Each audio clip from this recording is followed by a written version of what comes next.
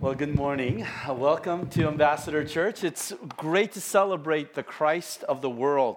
And you know, one of the things about Christmas is that Christmas is not an American tradition. It is really a worldwide tradition, and how Christ has influenced different cultures, and how the cultures have been influenced in some incredible ways. And even the traditions that we celebrate, some of our traditions like the Christmas tree, is not an American thing. It actually comes from Germany, and St. Nicholas is not an American old man with a beard. He is actually a saint from, I think, Turkey in area. So anyway, all these traditions are part of what we celebrate. But the center of all that is Jesus Christ, and that's what we're going to be focusing on this morning. So let's pray together.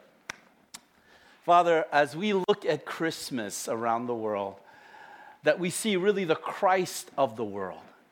You are the center of what we believe, and you are the center of what we celebrate. What a great reminder that Easter is about what you did, and Christmas is about who you are. And so we come to you, Lord, that you are the God that gives us these very things that we crave. Things like peace, things like hope, things like love. And today, as we focus on the topic of joy, that true joy only comes from truly knowing you. You are the author and the giver of joy. And for those of us who are living our lives in maybe despair or discouragement, help us to look into that cradle and that womb of that story of Jesus being born so that we can have joy. And so we thank you, Father, for that in Jesus' name. Amen. Well, if you have your Bibles, turn to Luke chapter 1. Luke chapter 1, we're going to be looking at verses 39 to 45. Plus, we're going to be looking at Luke chapter 2. We're just going to do a little survey of the Christmas story, and especially on this topic of joy. The question that Mike asked at the beginning was the question, what was your best Christmas gift?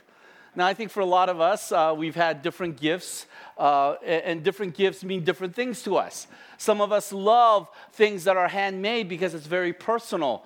Others of us love things that are store-bought, or some of the things that we've always desired. And if there's any time for giving, it is Christmas time. If you ask most people, what is your favorite holiday, a lot of people would say Christmas because of the gifts that we receive. Now, one of the things about Christmas, though, is not only do we receive good gifts, some of us also receive bad gifts. And that's what December 26th is for. That's when we stay in line to return those gifts. So what was the worst gift you've ever received? Now think about this.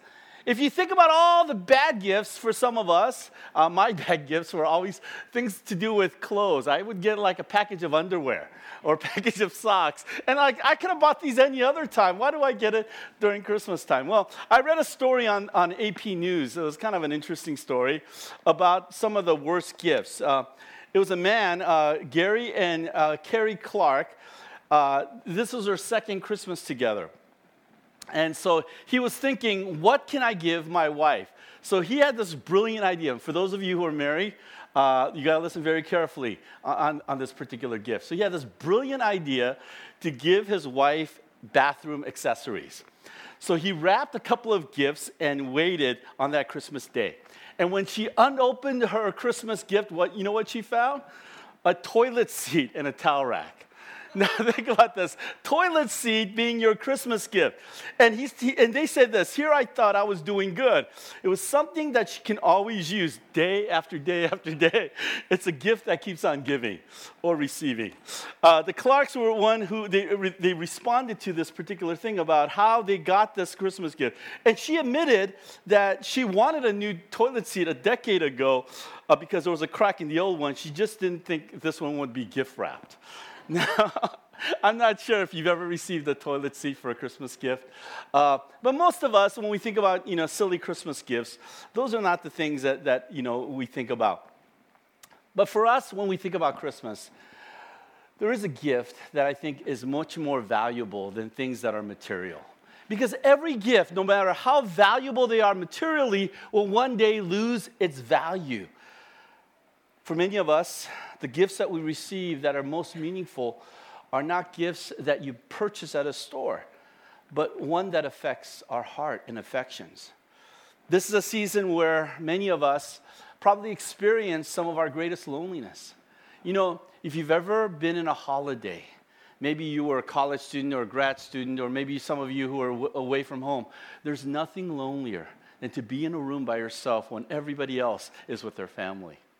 And for many of us, even though we have families here, Christmas time can be a lonely season. New Year's can be a lonely time of discouragement. And one of the things that we see is that, you know, the Christmas story is about God giving us a gift that is much more meaningful than something that you can buy at Target or Walmart or any other place that you go to. And today we want to talk about one of those gifts, and that is the gift of joy. Now, you think about the Christmas story, if there's one word that sort of kind of is amplified during this season, it's the word joy. We sing that song, "Joy to the world, the Lord has come. Let all the earth rejoice." And we sing that over and over again because joy is inherently connected to the Christmas story. And today what I'm going to show you in this passage or in these passages is how important joy is. And this is the gift that Christ gives to us and that God gives to us through Christ. To understand the story of Christmas, you have to understand some of the background of Christmas. The nation of Israel had been in darkness. God had not spoken for hundreds of years. And as they were under the oppression of government from all the way from Persia or from Babylonian to Persians, eventually the Greeks, and now the Romans, imagine these people who were living in captivity. These people were wondering, when is God going to speak again?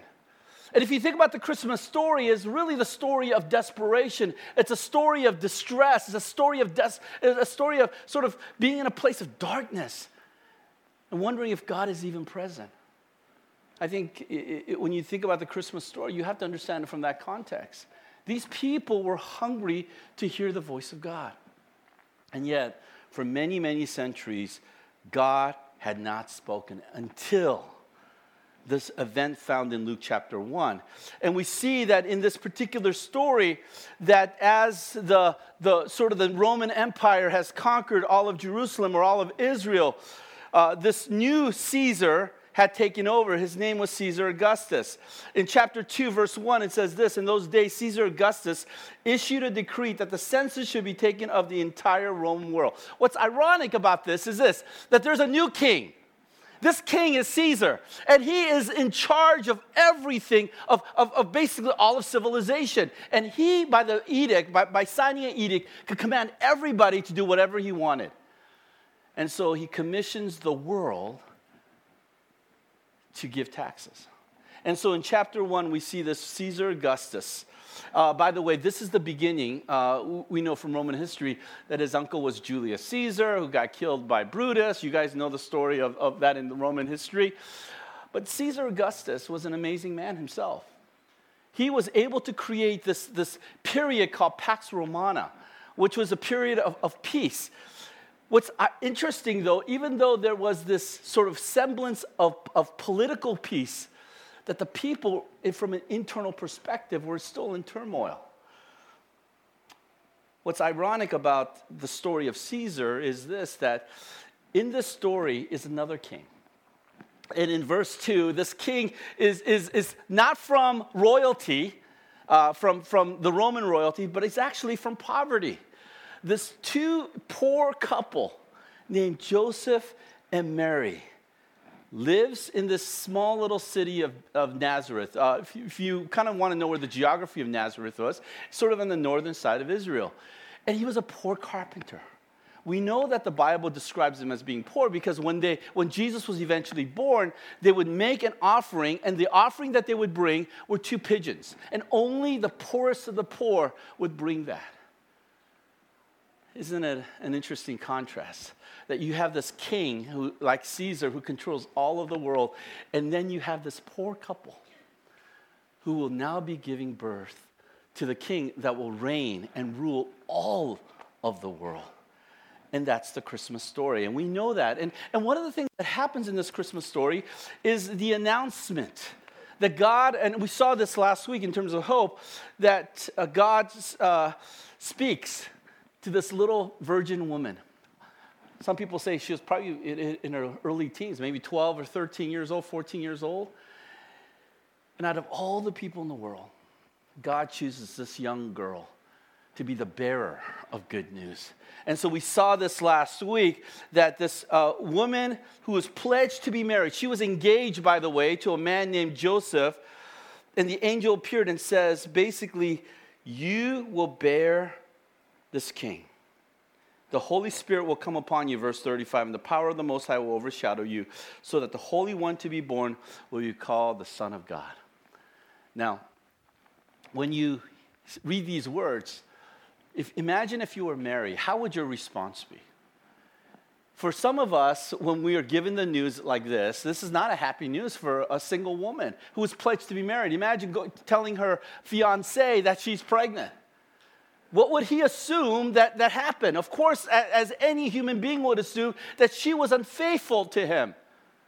And yet in the midst of that, this Mary had this connection with God that was so deep that she believed God for the impossible. In verse 37 it says this, for nothing is impossible with God.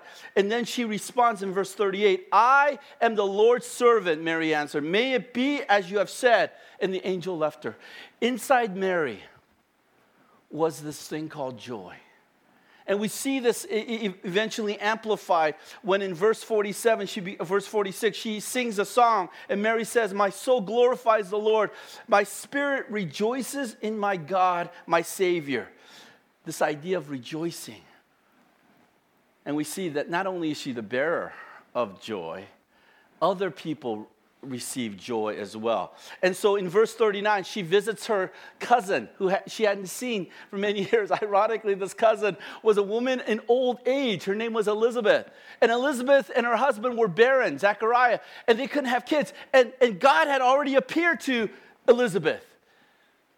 And God said, inside you will be the prophet that will come for the king. And that prophet will happen to be John the Baptist. And notice the response in verse 39. At the time Mary got ready and hurried to a town to Judea, where she entered Zechariah's home and greeted Elizabeth. When Elizabeth heard Mary's greeting, the baby leaped in the womb. And I love this. And Elizabeth was filled with the Holy Spirit. In a loud voice, she proclaimed, blessed are you among women, and blessed is the child that you will bear. But why am I so favored that the mother of my Lord should come to me? There's something supernatural that happened between Elizabeth and Mary. And then I love verse 44. As soon as the sound of your greeting reached my ears, the baby in my womb leaped for joy. Joy is intrinsically connected to the birth of Christ. That Mary rejoices, that even Elizabeth's baby in the womb jumps in joy. And the first thing about this story is this, that the gift of joy does not come from outward circumstances. The gift of joy doesn't come from just what is around us, but there is something that is deeply embedded in us. It's a Christian emotion. It's a Christian feeling. And to understand joy, you have to understand that really from a sort of a kind of an outward perspective, they shouldn't really be happy. Think about this. She was pregnant as a teenager, unwed mother, right? She was now in a situation where she could literally be killed. Not only that, there was a political climate in which there was oppression. The social climate was this, that she was poor and she was destitute. She had no money. And yet out of the midst of all that Mary found something that was deeply joyful. And that was her connection to God. And I think for many of us, we sort of mistake the idea that happiness and joy are the same thing. And let me just kind of sort of give you a distinction that happiness is different than joy. And here's some of the differences. That joy, happiness is outward. It's how we feel at the moment when something good happens to us. But joy is inward. John 16:20 tells us, I tell you the truth, you will weep and mourn while the world rejoices. You will grieve, but your grief will turn to joy. It is not based upon something that is on the outside. That God turns what is on the outside into something that is good on the inside. E. Stanley Jones was a pastor many years ago. He wrote this article entitled, Joy is a Christian Word. And he says this, there's something deeper than happiness, and that is joy. Happiness comes from happenings, but joy may be within spite of happenings. Happiness is the world's word. Joy is the Christian word. The New Testament does not use the word happiness or promises. Instead, it uses the word joy. And for a reason, many people are expecting happiness from following the Christian faith, that God will arrange happenings that would add to my happiness. When the things that happen do not mean happiness, some people are dismayed that God has somehow let them down. Why should this happen to me? They expect to be protected from happenings that make them unhappy. This false view leads to a lot of disillusionment. For the Christian, it is not necessarily protected from things that makes people unhappy. Was Jesus protected from things that made him unhappy? Was Paul? He says this, the Christian faith offers joy in the midst of happenings which make people with faith unhappy. When the Christian doesn't find joy in the account of happenings, he can find joy in spite of them. In other words, what he's saying is this, joy is intrinsically connected to who God is. That God is the author. So no matter what circumstances are on the outside, that God can give us this reassurance of his presence in us. The second difference is this, that happiness is rooted in self, while joy is rooted in others. Happiness comes from when I feel good about something. When you give me a gift, I feel happy because I'm receiving. Joy is intrinsically about not me, about other people. I love how somebody describes the word joy. Joy. This is how you have joy, he says. And I learned this when I was a little kid. You have joy by placing Jesus first, others second, and you last. Jesus, others, and you. And I think in many ways that's how joy comes. It says this in Philippians chapter 2, verse 3 and 4. Do nothing out of selfish ambition or vain conceit, but in humility consider others better than yourselves. Joy does not come from looking at our own interests, but the interests of others. And that's where true Christian joy comes from. Knowing that God had his interest in us, not because of anything we did, but simply because out of his grace and mercy for us. The third thing about happiness is this, that happiness fades, joy continues and lasts.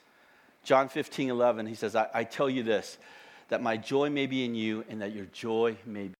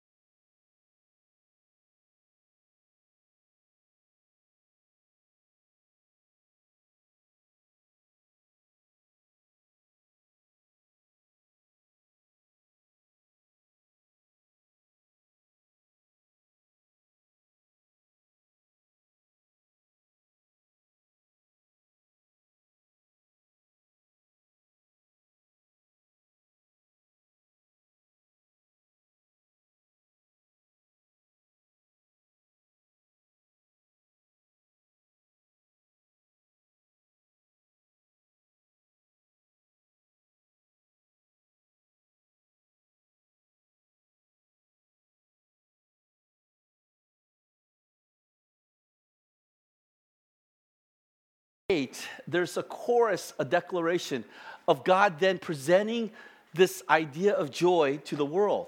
Verse 8, there were shepherds living out in the fields nearby, keeping watch over the flocks at night. And the angel of the Lord appeared to them, and the glory of the Lord shone around them, and they were terrified. And the angel said to them, do not be afraid. And notice what he says. This is the declaration that the angels make. I bring you good news of great joy that will be for all people. The gospel is what brings us joy. The good news is this, that God has bestowed joy upon us, and that joy is wrapped up in that person of Jesus Christ. That when we see and when we trust and receive Christ, he is the author of joy. And one of the things here in this passage that's important is that Christ gives us joy because of three things. In this passage, implicit in this passage, or explicit, is who Jesus is and what he does. Notice this in verse 11. Today, in this town, a Savior has been born to you. He is Christ the Lord. And this will be a sign to you, that you will find this baby in cloths lying in a manger. One of the things about this is that in this story, gives us the identity of Jesus. He takes away three barriers that keep us from having joy. The first barrier he takes away is sin. He says this, that Christ comes, he is the Savior. I love this idea that the three barriers that take away joy, number one is sin. That when we sin, that basically are separating ourselves from God and from one another, what ends up happening is that the immediate consequence of sin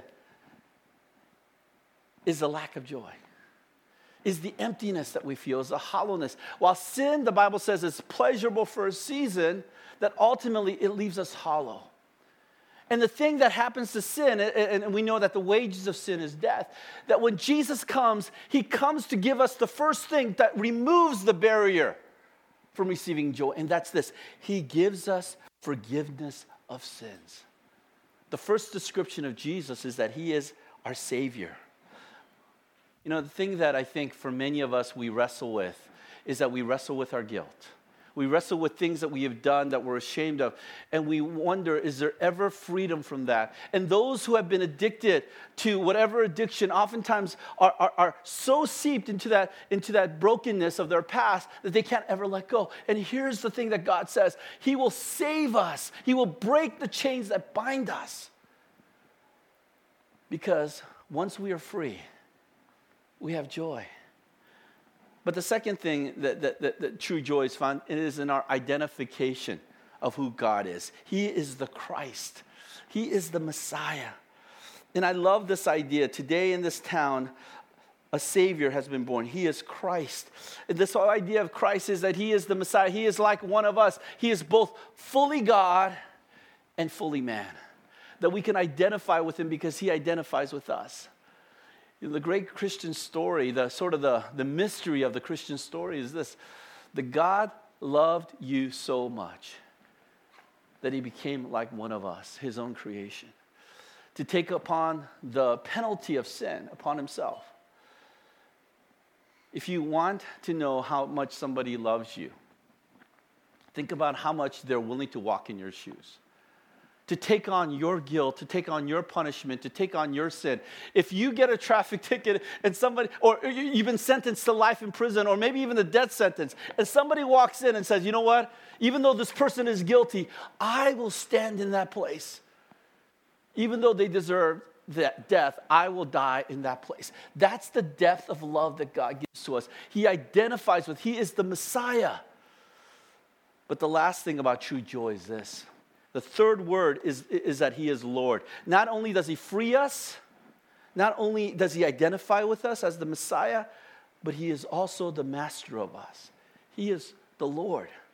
I think true joy comes from understanding that because of who Jesus is, that he controls our destiny, that the more we relinquish, and here's the irony of this, that the more we relinquish control of our lives, the more joy we have. The more we try to control our lives, the more depressed and desperate we become. And here's the message of the gospel. Jesus says, give me control. Let me be the Lord of your life. And when he is the Lord, you know what happens? It's like, have you ever had when you were a kid? You didn't have any worries, right? Or most of us, because we had somebody else that had control. So as kids, we could sort of play around, and our parents had control. They were the ones who were worried about whatever. And I think that's the thing that Jesus says is true joy comes when we relinquish power and control of our lives, when Jesus truly becomes the Lord of our lives. If there's any gift that God gives to us, is this: he gives us a sense of joy, that we don't have to know everything. We don't have to be in control of everything. And the more I try to control my life, the more miserable my life becomes. So true joy comes from who Christ is. He is the Savior, he is the Messiah, and he is the Lord. But here's the third thing about joy. True joy is never meant to be kept just ourselves.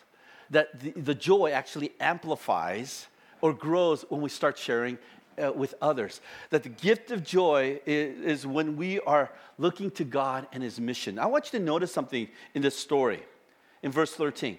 After they were given this great story that this Messiah would come to give them joy, verse 13, we see this heavenly choir.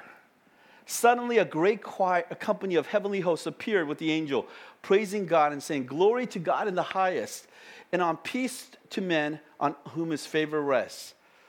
When the angels had left and gone into heaven, the shepherds said to one another. Notice what the shepherds say. This is important because this is how true joy grows and amplifies. The shepherds then say, "Let us go to Bethlehem and see this thing that has happened, which the Lord had told them." And then they hurried off. And then in verse 18, and all who heard it was amazed that the shepherds said to them. And then the shepherds returned, glorifying and praising God for all the things they have seen, just as they've been told. You know what the shepherds did? They were ambassadors. They were messengers. They were missionaries of God's joy. And I think about the shepherds really in kind of our job description. They returned. They glorified. They praised God for what they've done. You know how we can amplify our joy? It's to share our joy with others. That this baby has been born who's changed my life, who's made me a different person. That unless a joy is shared with others, you will never truly experience the fullness of joy. Hebrews 12:12 says, "Let us run with endurance, looking to Jesus, the founder and perfecter of our faith, who for the joy that was set before him endured the cross, despising its shame, and is seated at the right hand of God." That when we share who Jesus is and what he has done, that we are sharing the joy of Christ. No matter how hard your life is or difficult your life is, remember this: that God can replace the most difficult, trying circumstances with joy. And sometimes the gift of joy comes unexpected. You know, if there's any story in Christmas, it is this: that in the darkest moment of human history, God still loved his people enough to appear in the most humble way. Not as a Caesar on a throne, but as a baby in a manger. The Christian message is this: no matter how lonely, desperate, depressed your life may be, that God will surprise us with his joy. Let me conclude with one last story. Dr. James Dobson tells a poignant story about an elderly woman named Sheila. Sheila Thornhope, who was struggling with her first Christmas alone. See, Sheila's husband had just died a few months prior to a slow developing cancer. Several days before Christmas, she was almost snowed in by this brutal weather system. She felt terribly alone, so much that she decided not to decorate her house for Christmas. She sat there, alone, thinking about her husband, who was no longer there. Late that afternoon, a doorbell rang. And there was a delivery boy with a box. He said, Mrs. Thornhope? And she nodded. He said, will you sign here, please? She invited him to step inside and close the door to get away from the cold, and she signed the paper and says, what's in that box? The young man laughed, and he opened up the flap, and inside was a little puppy, a golden Labrador retriever. The delivery boy picked up the squirming pup and exclaimed, this is for you, ma'am. He's 6 weeks old, completely housebroken. The young puppy began to wiggle in happiness at being released from captivity. Who sent this? Mrs. Thornhope asked. The young man set the animal down and handed her an envelope and said, it explains all in that envelope. Here you go, ma'am. The dog was bought last July while its mother was still pregnant, and it was meant for you for this Christmas. And then the young man handed her a book called How to Care for Your Labrador Retriever. In desperation, she asked again, who sent me this puppy? As the young man turned to leave, he said, your husband, ma'am. Merry Christmas. She opened up the letter from her husband. It had been written 3 weeks before he died, and left it with the kennel owners to deliver it with the puppy as his last Christmas gift to her. The letter was full of love and encouragement and admonishments to be strong. He vowed that he was waiting for her in heaven, that one day she would join him. And he had sent her this young animal to keep her company until then. She wiped away the tears, put the letter down, and then remembering the puppy at her feet, she picked up the golden furry ball and held it to her neck. And she looked out the window of the light, and she heard on the radio the strains of joy to the world. The Lord has come. Suddenly, Stella felt the most amazing sensation of peace washing over her. Her heart felt a joy and wonder greater than grief and loneliness. And little fella, she said to the dog, it's just you and me. But you know what? There's a box down in the basement I bet you'll like. It's got a little Christmas tree in it and some decorations. And there's even a manger down there, so let's go get it. And she brought all the decorations up. At the end of the story, the point is made. God has a way of sending a signal of light to remind us that he is stronger than death, that light is more powerful than darkness, that God is more powerful than Satan, that good will overcome evil, and that joy will come in the morning. What a beautiful reminder, isn't it? That in the midst of the darkest moments of our lives, that God appears to give us joy. Amen?